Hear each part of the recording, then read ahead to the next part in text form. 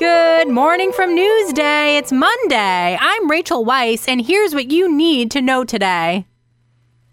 A century-old tower in Mineola has been demolished. It marked the end of a chapter in Long Island Railroad history and the beginning of another. Its location was in the path of the 10-mile-long third track being built between Floral Park and Hicksville. The Nassau Tower was deemed in the way of progress. The LIRR has worked with historical preservation groups to save artifacts from the building. The tower had stood since 1923.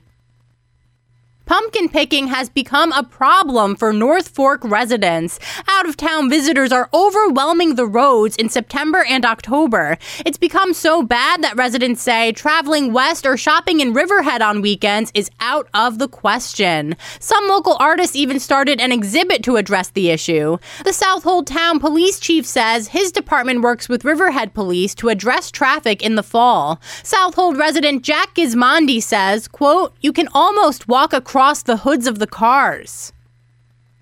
Yvette George teaches naturalization classes at the Mastic Mauritius Shirley Community Library. She also helps young families learn English. George is among 10 individuals being honored by Senator Alexis Wyke during National Hispanic Heritage Month. She hopes to inspire her students, however tough their lives might have been or may still be. George says, quote, "We find it improves everybody's life, the whole community, when we are able to educate and help our neighbors."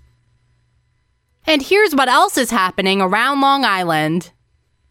Creek Road is now Peter Crippen Way. The street is where one of Huntington's early African-American landowners made his home. It was renamed in his honor. Peter Crippen was a leader in Huntington's African-American community. He was a founding member and trustee of what is now the Bethel AME Church in Huntington. Crippen purchased his home in 1864. Here are some farm stands to visit on the North Fork. At Harb's Family Farm in Mattituck, grown-ups can sample Harb's wines in the tasting barn. There's also sandwiches, cider donuts, and corn-flavored ice cream. Or check out Garden of Eve in Riverhead and try Eve's egg and cheese sandwich. It's served with pesto mayo and greens on brioche bread. That's it for today. Check out these stories and more at Newsday.com. We'll see you tomorrow.